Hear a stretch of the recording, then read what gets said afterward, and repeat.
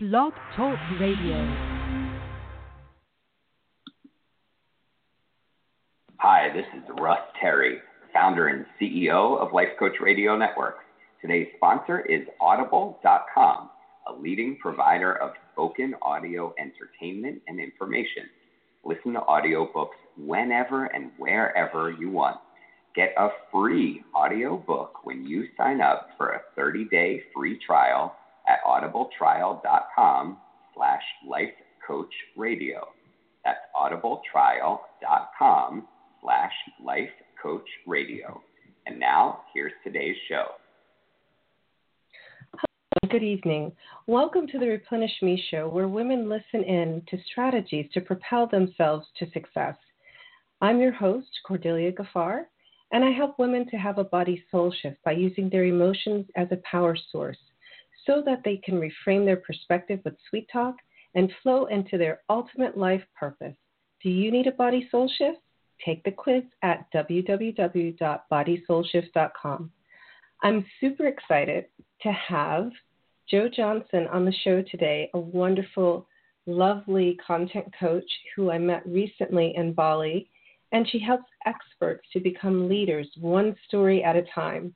Her journey has helped her to propel from starting with people just starting out in business to now you'll find out what Bali did for her, what transformation it made. But in the meantime, she's juggling 2 brilliant children, 3 fur babies, and a husband, all while being very mindful of her self-care. Welcome to the show, Jo. How are you? I'm really well. Thank you for having me, Cordelia. Lovely intro. I figure people can read, so I'm not going to read the whole thing. Yeah. So, no, it's great. What does a content coach do, and how did you come into doing this? Sure. So, in essence, a content coach helps business owners to create content for their business. We know that in modern business, particularly digital marketing, has become an absolute must, and the content creation wheel needs to keep turning so that people are aware of who you are, what you offer, and the value that you deliver. So small businesses are in constant need of being able to create useful and valuable pieces of content, whether they be audio or visual, video, or written content. Now, this all sort of came about from being a word nerd way back when I was at school. I was a spelling bee champion and, always very, very interested in reading and writing.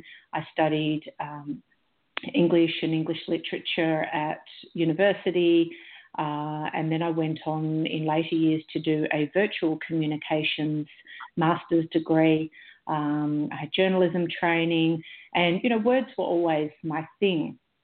I guess what happened along the way, though, was that I fell into a career of recruitment. So I used to recruit IT consultants. But that was happening in the very early .com days in the 90s in Australia. And through exposure to a lot of those early .com businesses, I realised very quickly how the internet was going to be an amazing way to not only create new styles of marketing and new styles of communication, but also create a new lifestyle for business people. So I had this vision a long time ago of being able to work from anywhere, top of a mountain or a beach, and well before the hashtag, laptop lifestyle existed, I was very interested in living that sort of lifestyle. And I knew that being in and around the internet was the way to do it. And I never was going to be a developer, so I was always, on the sort of the sales and marketing side of the internet, never going to be a techo. And so I worked then in a business here called realestate.com.au, which is a classified ads business.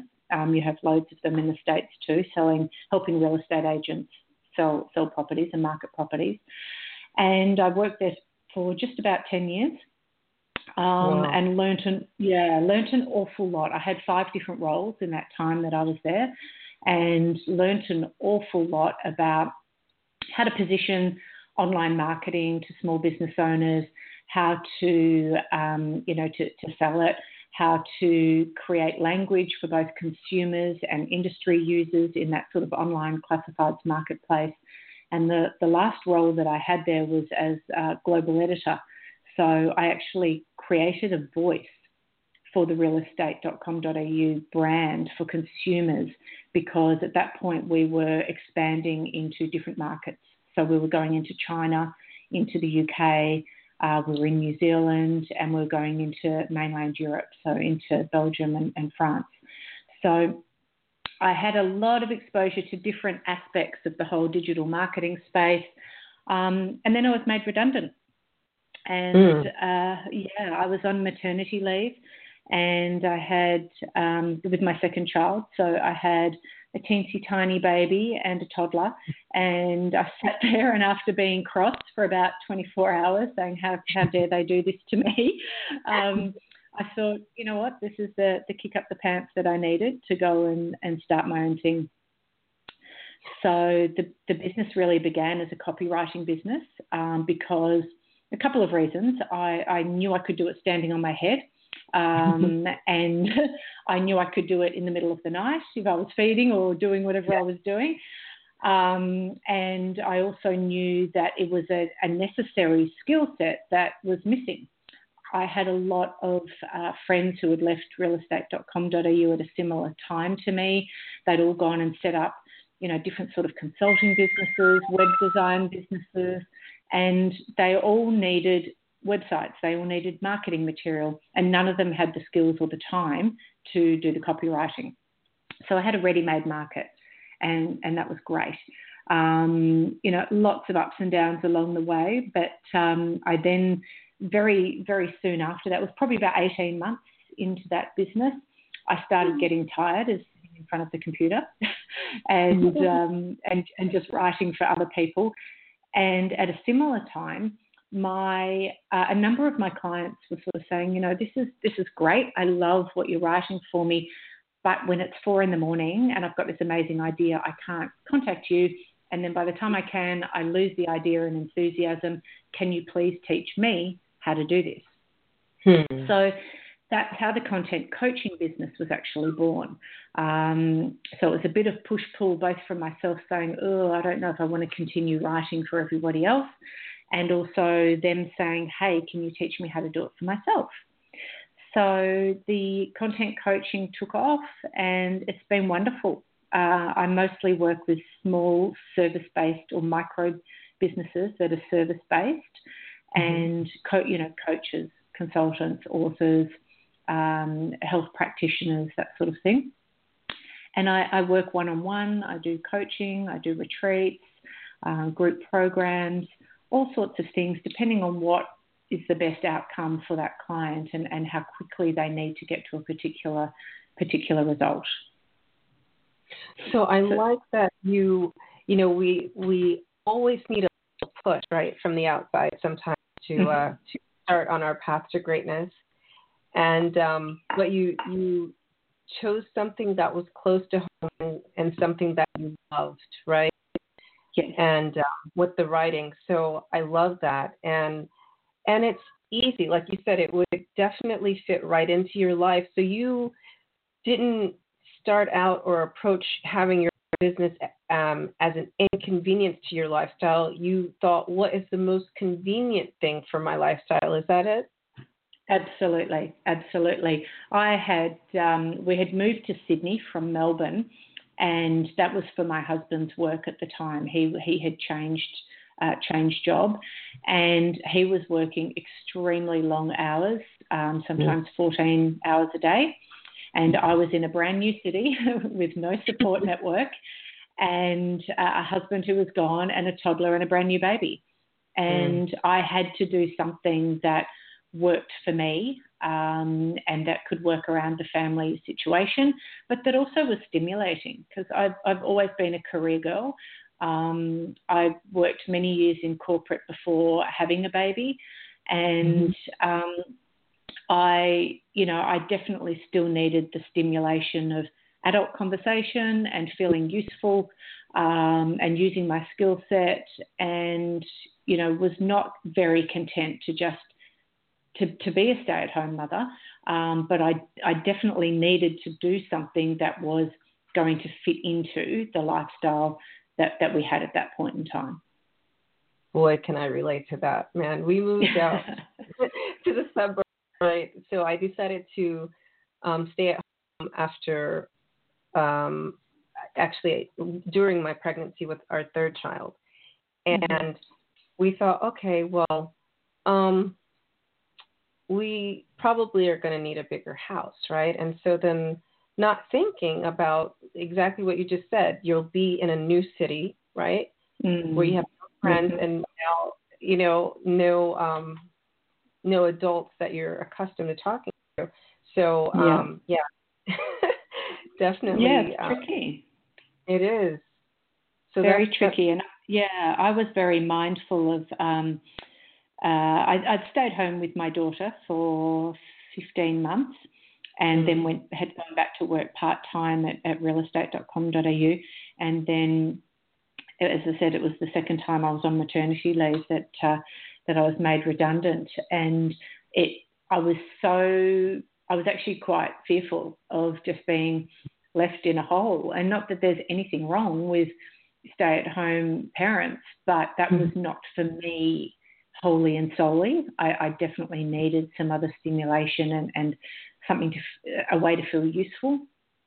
And I felt quite fearful of the fact that I suddenly didn't have this place to go to and this suit to put on and all those sorts of things. But definitely starting the business was, it was very challenging. But as I said, I was reasonably lucky that I had a skill set that was required, and that was, that I really was great at, and that I could do in a sort of flexible fashion. So I didn't have to be anywhere at any particular time. Right. That's a great distinction, though. Let me bring this to the forefront. You're in Australia. So what is the maternity leave there, by the way? So 12 months. 12 months. See, in the typical. United States, it's like 12 weeks max. Yeah, right. I know. Yeah. We don't get paid for 12 months.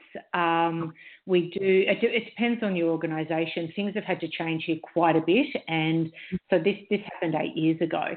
So things have actually changed even in that time, depending on who you work for. But you're allowed to take 12 months off from your job, and they will hold it open for you. But you get paid about 3 months, so about the 12 weeks. That's what you get paid. Okay, so that's the same as the United States. We do have the Family Something Leave Act for 12 months, and they have to hold your job. Yeah. Okay, all right, so it's pretty similar then. Yeah. Yeah, but it is a big challenge. It's a super challenge, and I come across this a lot with my clients too, because I work with a lot of people who traditionally have worked with people who have been in early stages of their business. So some of them are still sort of hanging on to those corporate jobs in often a part-time capacity, sort of trying to wean themselves off it and get into their new business. And it's a big scary transition. It's a big leap for a lot of people to cut the ties and to just go, holus bolus into their own thing because of that security and obviously income and all that sort of stuff.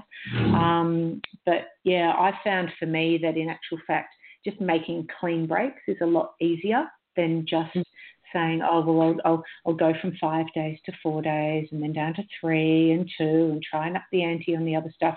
I find it easier just to go, nope, this is it, we're doing it. And then, you have to make it work. And that was actually pretty similar with what I did when I changed to the content coaching. I was actually working with a business coach at the time, and I felt like there was some change coming, but I didn't know exactly what it was. And something didn't feel right with the current marketing of the business. And I went away on a weekend. She used to have these sort of hot seat weekends where she'd just take 2 people and we'd work all weekend and really go deep on whatever it was we needed at the time. And I just, for the first half day, I sort of sat down like, this isn't working. Everything I tried didn't feel right. And I just said to her, something's got to change. And she's like, okay, what is it?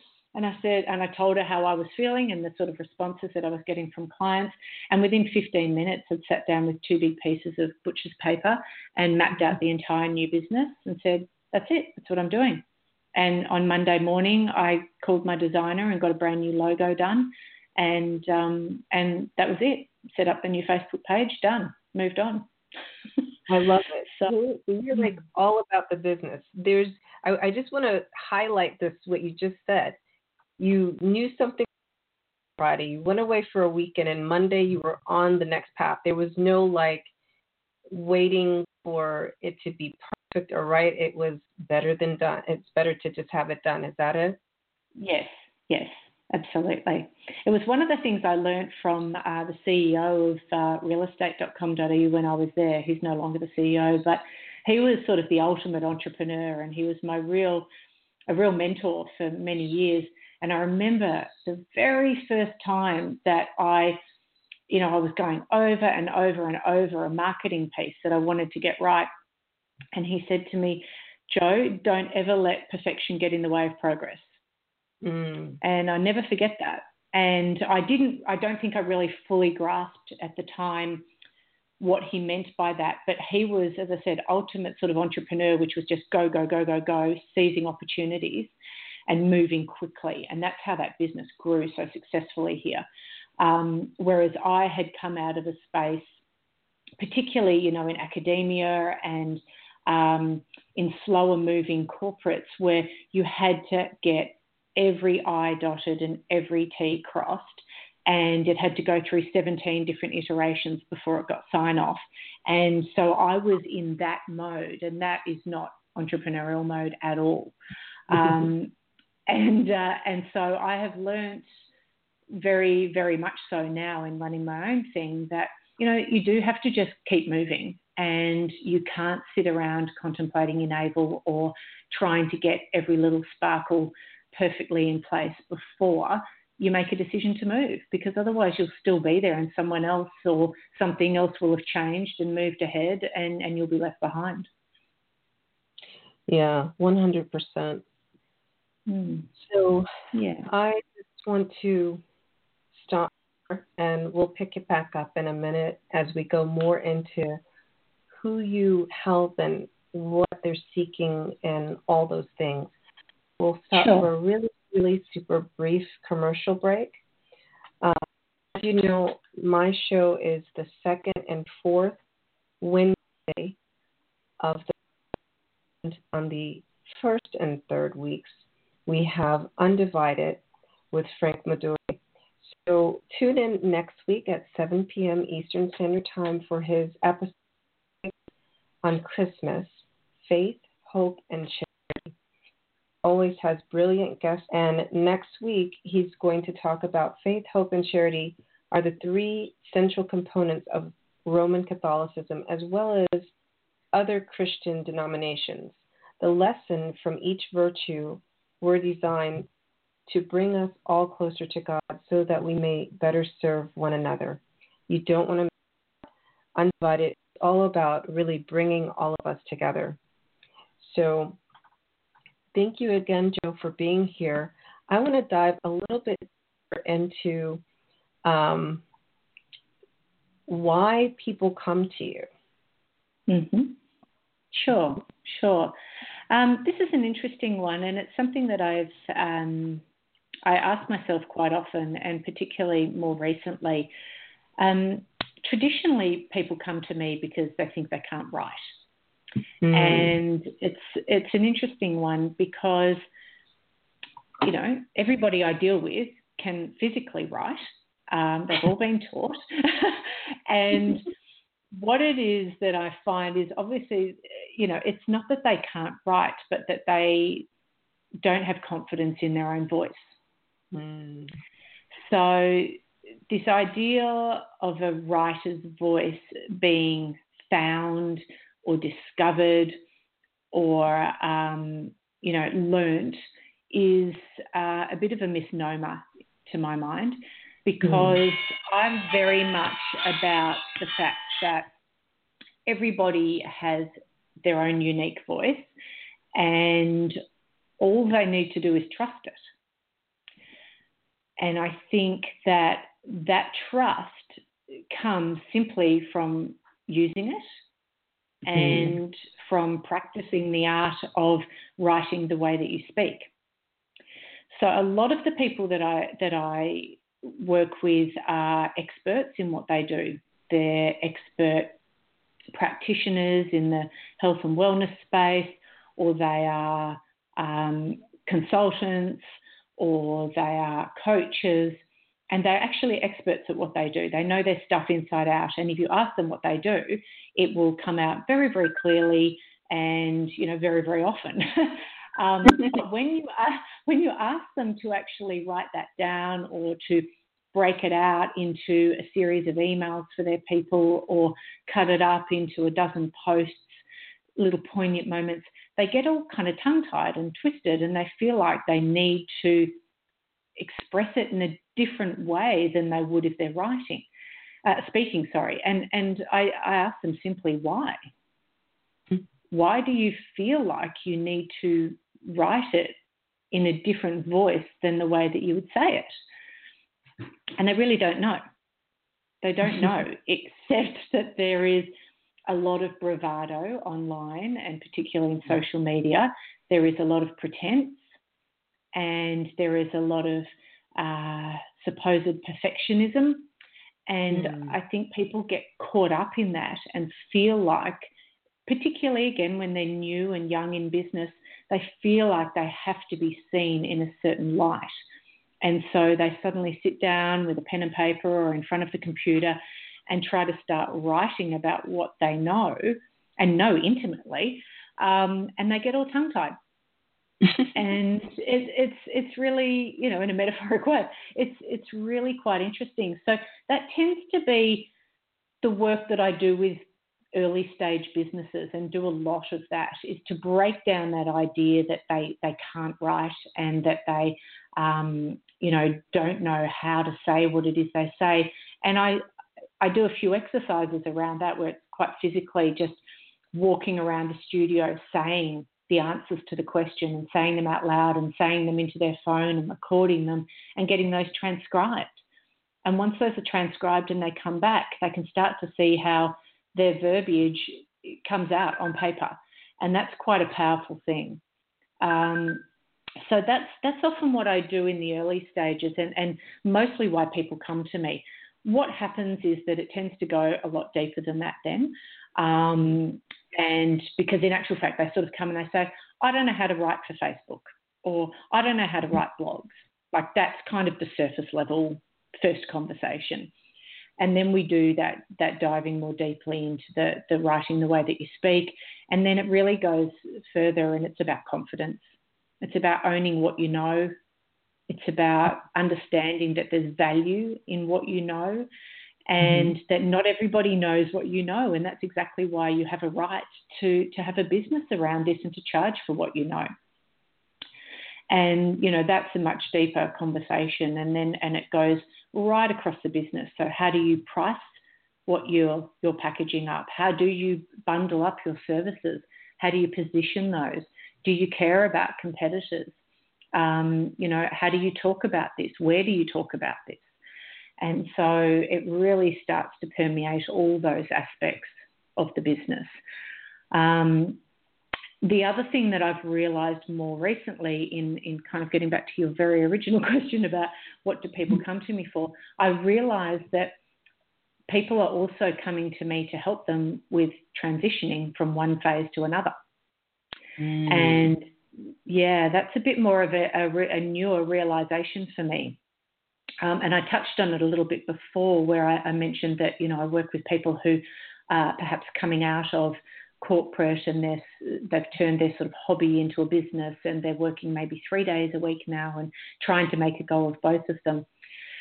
So that transitioning thing is a challenge for a lot of people, whether it is from corporate to being a business owner, or whether it's from being perhaps a free single laptop lifestyler to suddenly being a working parent.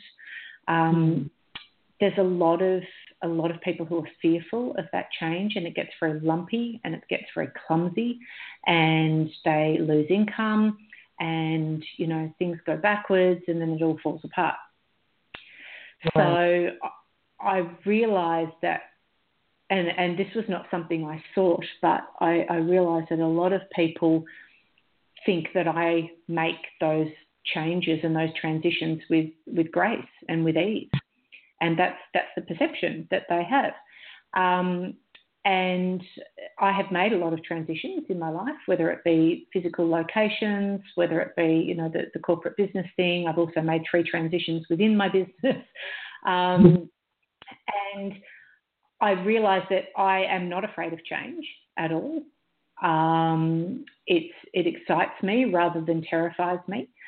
And I really embrace that change. I'm not actually very good at staying in one place for very long, whether it be an emotional place or a physical space. And that's why I had, I think, so many jobs also within that 10-year period at realestate.com.au. I really always put my hand up if they're looking for someone to do something new, set something new up. I was always the one who wanted to do it. And so I think that is something that people have seen in me without me knowing it, and that's what I'm helping people with, and that's part of the next phase of my business too, is really helping those experts become more like leaders rather than just experts in their space, and making that transition, which is a really exciting one, but it's getting people into that very visible space, which they're often nervous about. So before we get more into that, how you help experts to become leaders, let's just talk about how you embrace change. Sure. And then the second part of that question is going to be example of what happened in Bali. Did you come back on the next day back home and hit the ground running? So yeah, sure. Yeah.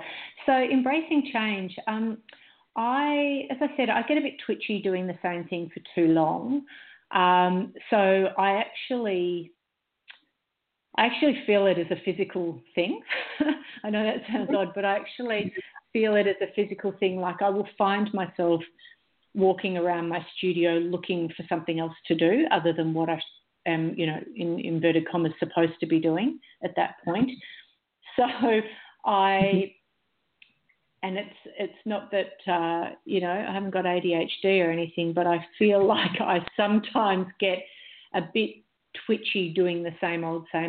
So I actually seek other opportunities quite regularly.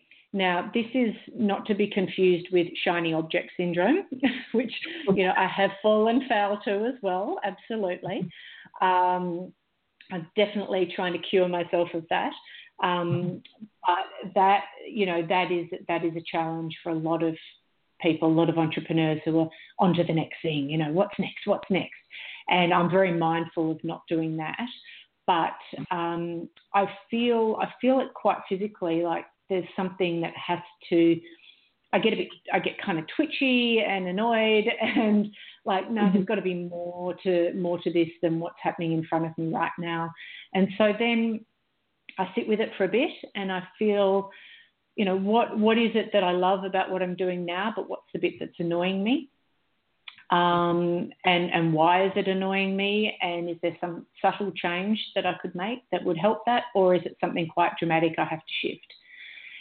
So then if something presents itself, or if I've found a new opportunity, I don't go hell for leather in terms of, let's just go, oh, here I am, this is brand new, this is what I'm doing. I will do things like setting up the pieces, getting the socials set up, getting the logo if there's a rebranding required, getting all the materials, thinking about the pricing and the packaging and the offering, and do those things. I do all the due diligence around that before I start shouting about it. But I do it quite quickly, and I know that it's not necessarily 100% perfect before I go out to market with it. But I make sure that I'm kind of 90% of the way there, so that then I can tweak that other stuff once I start talking about it. So that's really how I sort of go about that change piece. But I know that you have to get uncomfortable too, because without getting a little bit uncomfortable, nothing changes. Nothing happens. You end up being in the same space that you were yesterday and 10 years ago, and you live within the same boundaries that you've always had, and there's no growth there.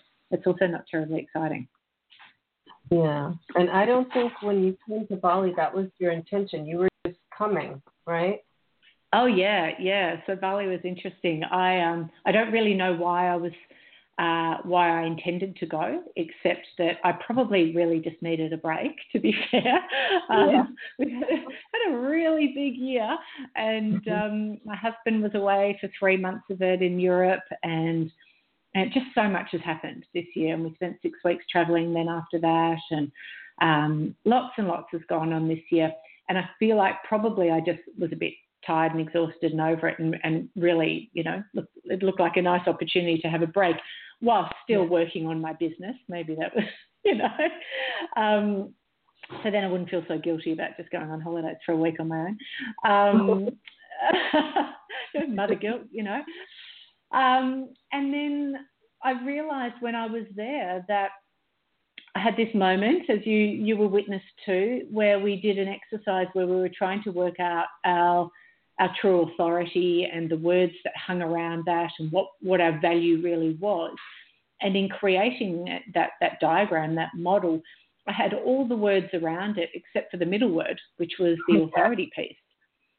And everybody was very helpful, throwing in suggestions, and I've been umming and ahhing about all these words, and none of them really sat with me terribly comfortably at all. And I think Andrew then just said, well, what's the problem? I don't know. I don't really know what the problem is. And he's like, you don't want to do this anymore, do you? I'm like, no, I don't think I do. And then came the tears, the floods of tears, and the sobbing. And it was such a release and a relief. And I think that was so key to the change for me, was just the relief that finally, I don't know, I'd given myself permission to move on again. And I think I might have explained this while I was there, that I'd felt like there were some seeds of change happening again for me, but that I'd not allowed myself this time to listen to them. I hadn't given myself any time or space to consider them. And it's simply because I was so busy. I had been so busy in the 9 months leading up to that I just had no headspace to listen to it. So the Bali thing really just gave me the headspace.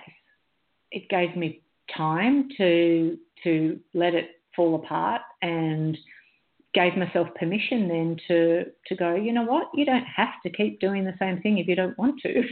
Funnily enough, it's your business, Jo, and you can do as you please. That's your business, yeah. Yeah, and so I loved that, and I it was terribly uncomfortable and a bit embarrassing and all those things in front of new people, but I loved that I was able to have that space.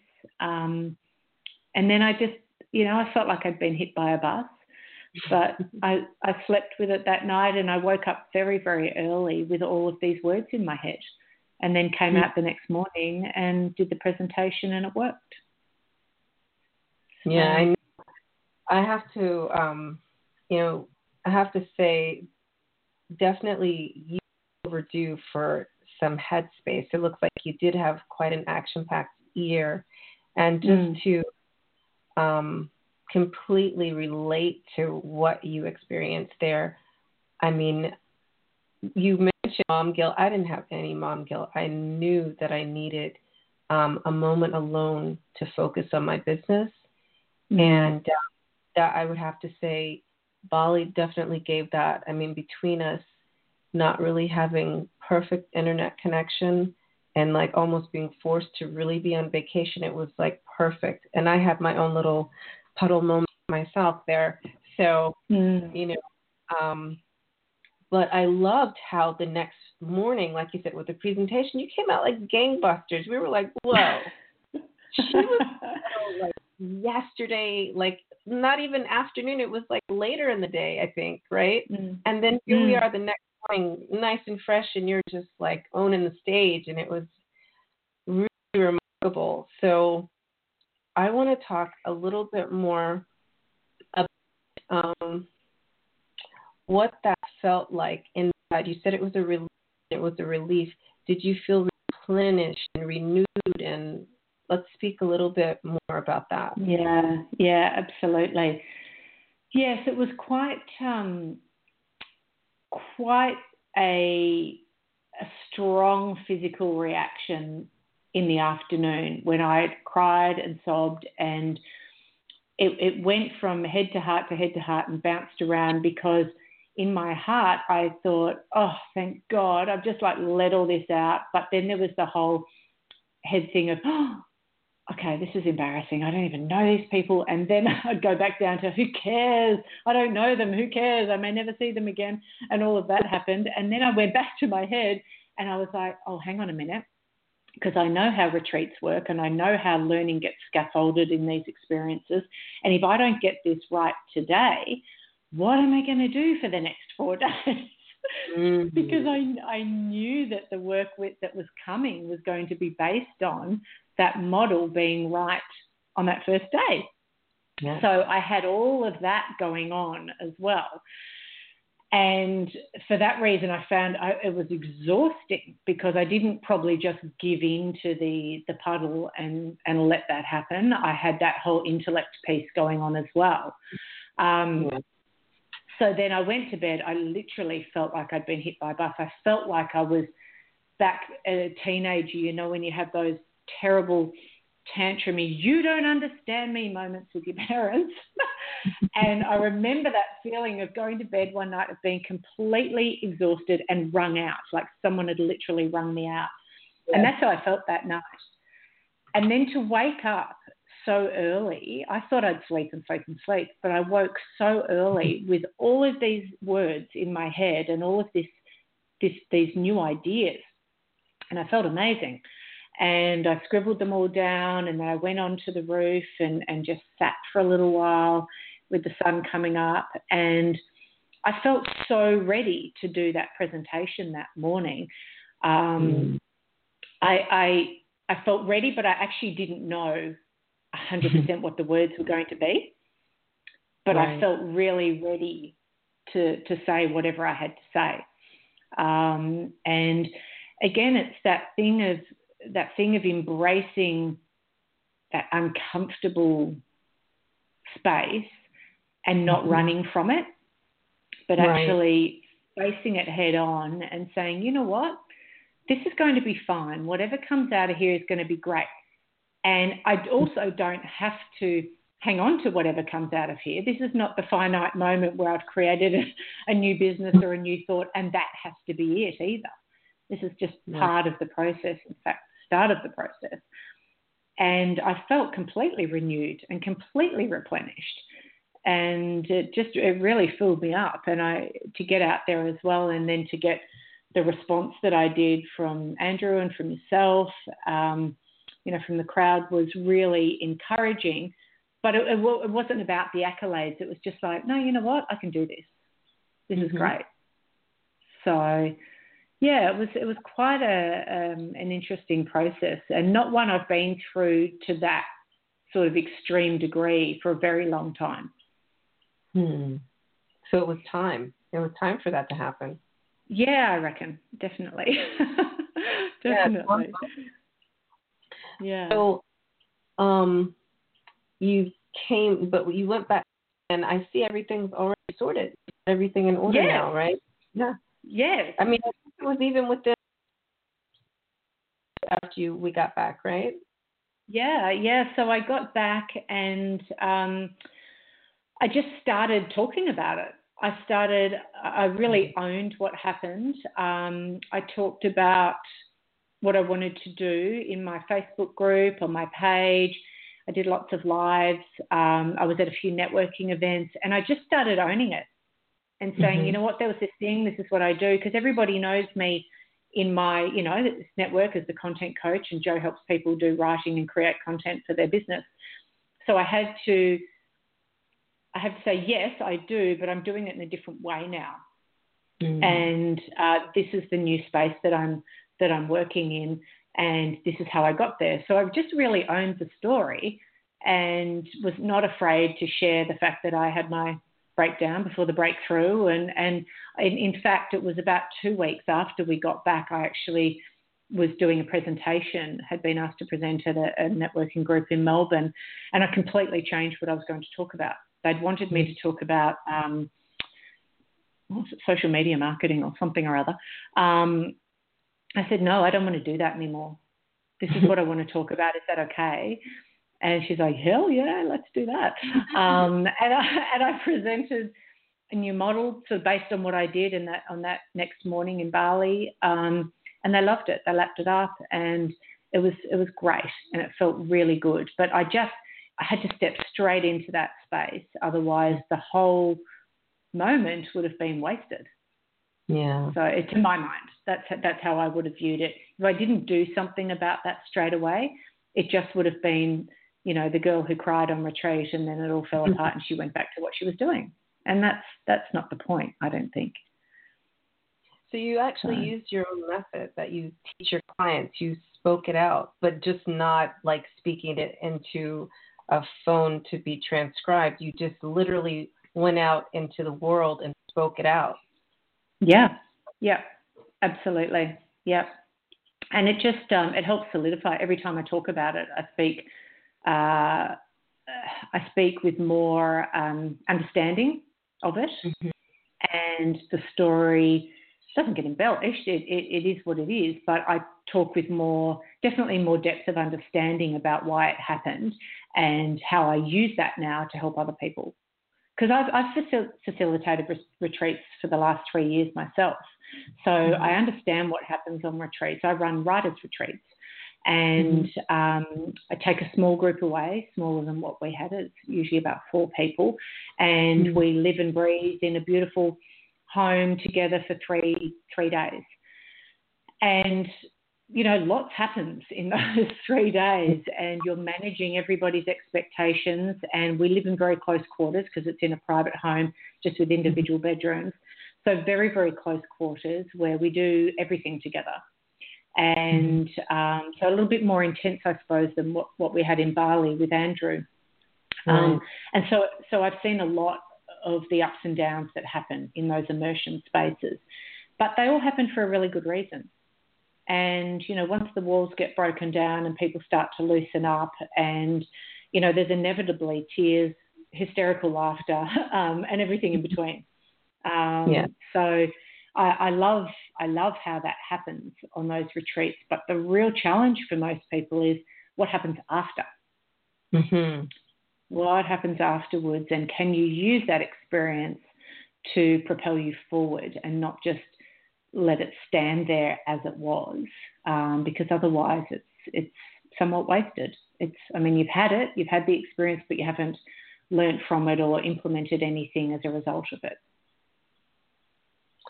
So you do that quite well, showing experts now, leaders. I know that a few of us on a retreat, you've already helped us to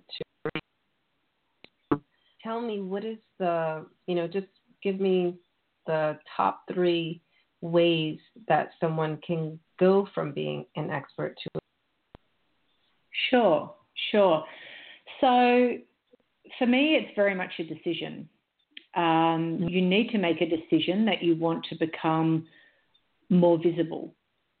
And once you've made that decision, the thing you need to do is to listen. Listen much more than speak. And I think that is that is the huge signal of great leadership, is that you know, the old adage, 2 ears, 1 mouth. That you actually listen a whole lot more than you speak, because in listening, you are not only going to hear, you know, if you've got employees, you're going to really hear what they think of you and how they feel about the business. You're going to listen to customers in a different light. You're going to really understand what they value. You're going to listen to peers, and you're going to propel your own learning, you know, forward far, far faster than if you just go to the books or keep talking. So the listening thing is a big one. The next thing is to think about service. You know, serving as an expert, you do your thing and you do it brilliantly. But that serves one section of the market and one section of your community. So again, if you have staff or contractors or consultants, how are you serving them? And not just by giving them a nice place to work and giving them some income, but in other ways, how are you servicing them internally? How are you servicing them from an emotional perspective? And then looking beyond that, what are you doing to be a leader beyond your business in the community? How are you giving back? How are you giving back to your family? How are you as a leader in your own family? How are you as a leader in your church or your faith? Are you doing anything from a charity perspective? Are you showing leadership simply, you know, at the park when you're there with your dog and your children? So that service piece is important too. And then again, finally, you know, get uncomfortable, be okay, and embrace that change piece. No great leader was just born that way, and everybody for their entire life has said, yep, you're the leader of this town or this business or this faith. The great leaders rise up when necessity dictates that somebody needs to step up. And in stepping up out of a space that you already know, there is going to be discomfort, because the unknown is uncomfortable for most people. So getting comfortable with that unknown is really how you're going to take yourself from being brilliant at what you do and being an expert in your own space and serving that one group of people, to actually being seen by others, your peers, as somebody who's leading the way in that industry and leading the way in not only how they deliver their service, but in how every part and every aspect of their life and their business is ticking along. Yeah, that's really true. So I know, speaking of retreats, you have a retreat coming up to do exactly this. Yes. Right? Yes, I do. And it happens to be back at the scene of the crime, the place where I fell apart.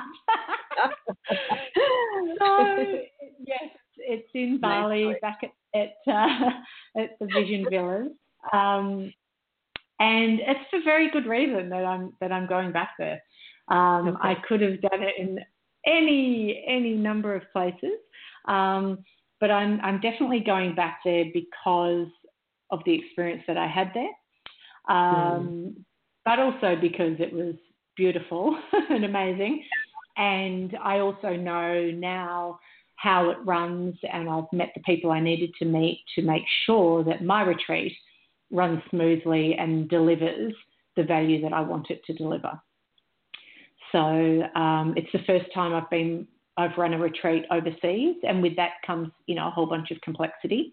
The retreats that I've run in Melbourne have been much more easily in my control, and smaller number, and, you know, just easier to manage, I suppose, as you get better at them. You know, I've done 7 of them now. But when you're running something elsewhere, you need to be sure that the team who are going to help you deliver that are, you know, up to scratch, and that the venue and everything is great. And that certainly is how I felt at Vision Villas. And I'm really excited to hold a retreat there for exactly the sort of people that we've been talking about, the people who are running their own business and probably have been for a few years now. They're not brand new to their business. They're experts at what they do, but are ready to step up and step out and to be seen as more than just great at what they do, but to be seen as a true leader, a real leader in their niche and in their community and all that goes with that. So you brought up an interesting point that normally you have this retreat in a private home, and now you've decided to not only have more people, but to have it in a resort. Now, I've been to both kinds of retreats, right? So I retreats in a private home. I know what you mean. It's like you literally do everything together. It's almost kind of like being back in university a little bit, but yeah, but better because we're adults now. So, what I guess is this your part of being a leader by stepping outside of your comfort zone with how you're running your retreat? 100%. Yep. 100%. Yep. I could definitely have run this in a home or a space here, which would have been very easy for me to do. But I am stretching myself just as much as I expect the participants to stretch themselves. So that's exactly why I'm running it there.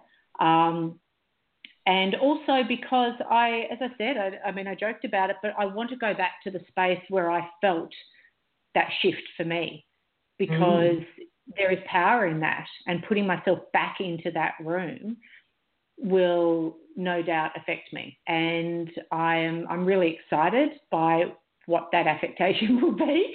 And I'm also really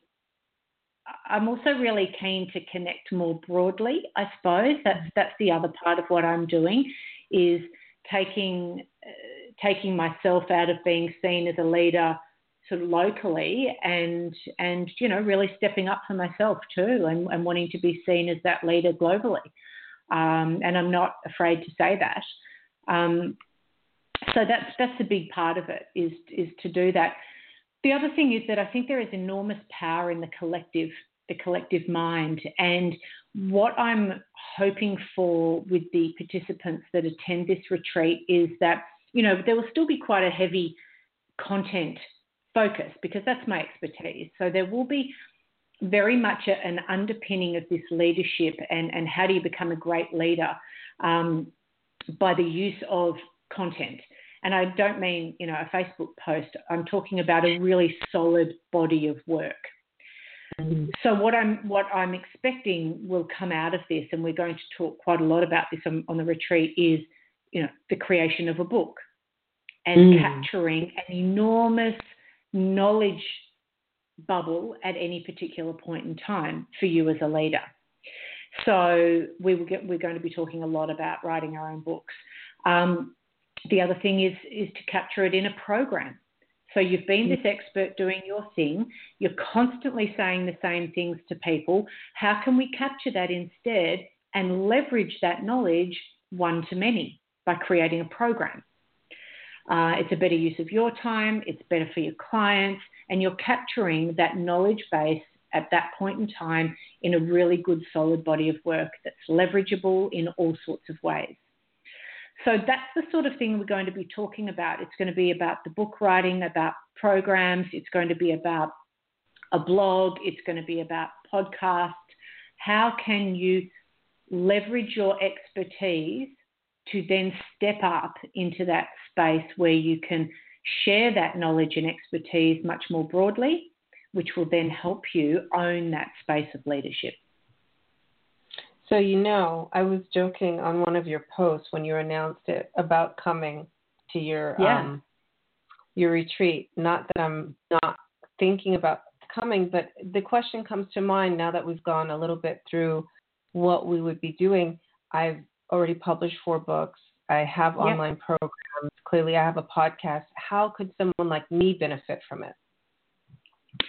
So what I would say is that, have you been leveraging those pieces of work to their best advantage? Because that's one of the things that, again, a lot of people are self-publishing now, and that's wonderful that we have this ability. but there's still a lot of work to be done about creating actually really excellent products versus just creating a product. And then what you do with that product afterwards to create a space of leadership and to be viewed as that. Because, yes, there's a million people who have created little programs, but are they actually selling them effectively, and are they using them to create, other things from there? Have they scaffolded the learning so that after program A, there's program B, and then there's the mastermind, and then there's the retreat, and so on and so forth? It's also about saying, well, if those things are already created, then what's next for you? What's next for you? What do you feel like you want to do next? How can you use those things that perhaps you've been selling more locally and step up into an international space? Are you being picked up by the idols in your own industry?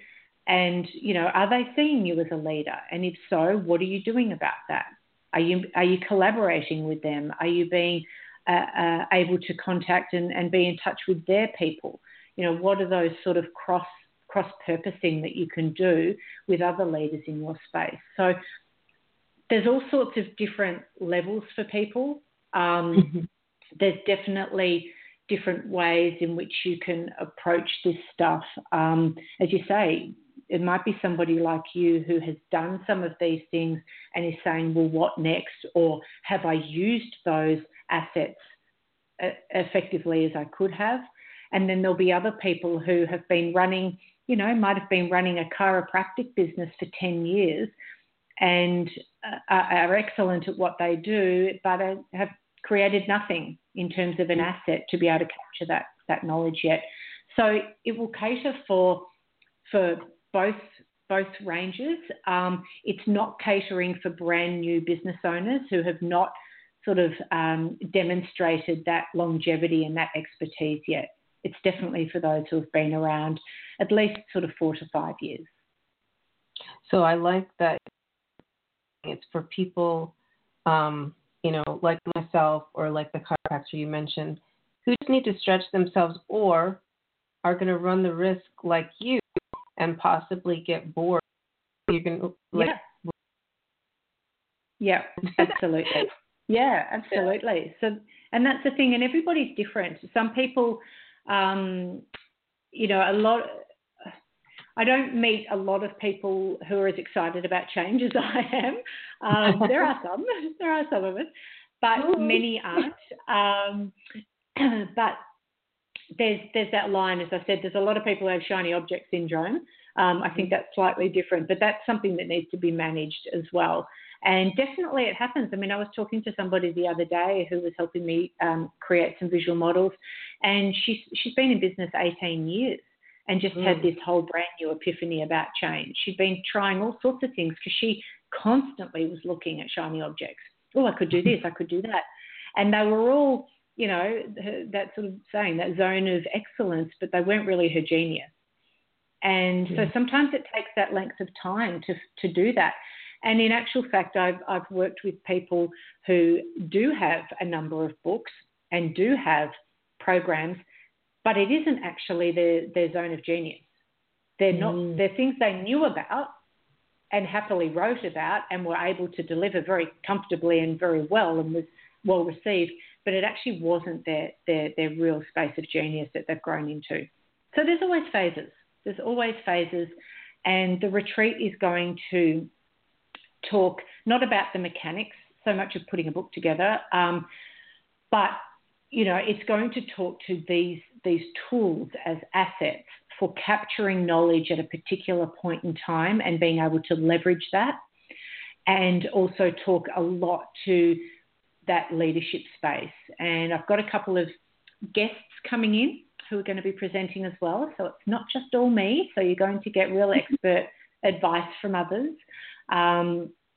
And really, I'm really excited about that fact that there's going to be others there that you can learn from and bounce ideas off. And that too is why the group will be a little bit larger than 4. It's not going to be massive by any means. I'm looking to cap it at 12.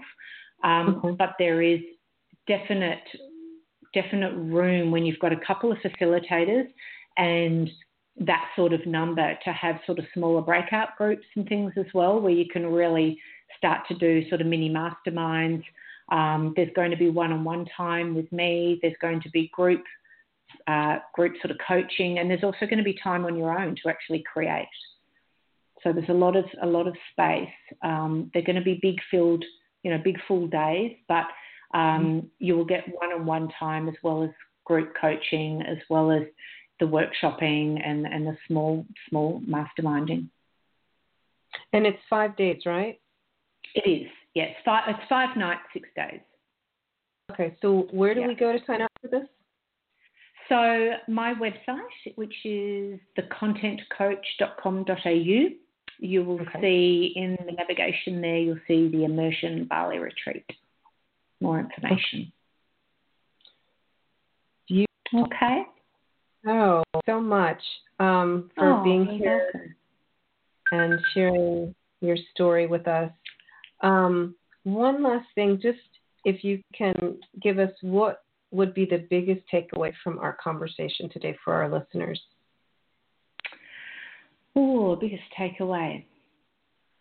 Trust your own voice. Definitely trust that your own voice is enough, is wonderful, is worthy, and is shareable. Yes. Well, you heard it here, everyone. Thank you so much. We had Jo Johnson, the content coach. Definitely, if our conversation spoke to you and you need to be stretched, connect with her at www.thecontentcoach.com. And if you're one of those people that she described and you really need to just up-level your expertise into leadership, I highly recommend that you attend her retreat in Bali, and the space is amazing and the food is great. So not twisting it up at all, but yes, it is. It's awesome. It is. The food is lovely. Thank you so much for your time this week. And thank you so much for having me. Absolutely. So my next show, the Replenish Me show, will air next time, December 26th. It is a pre-recorded show, so I won't be here live. So everyone have a beautiful holiday season, and I'll be back live in the new year. Good night.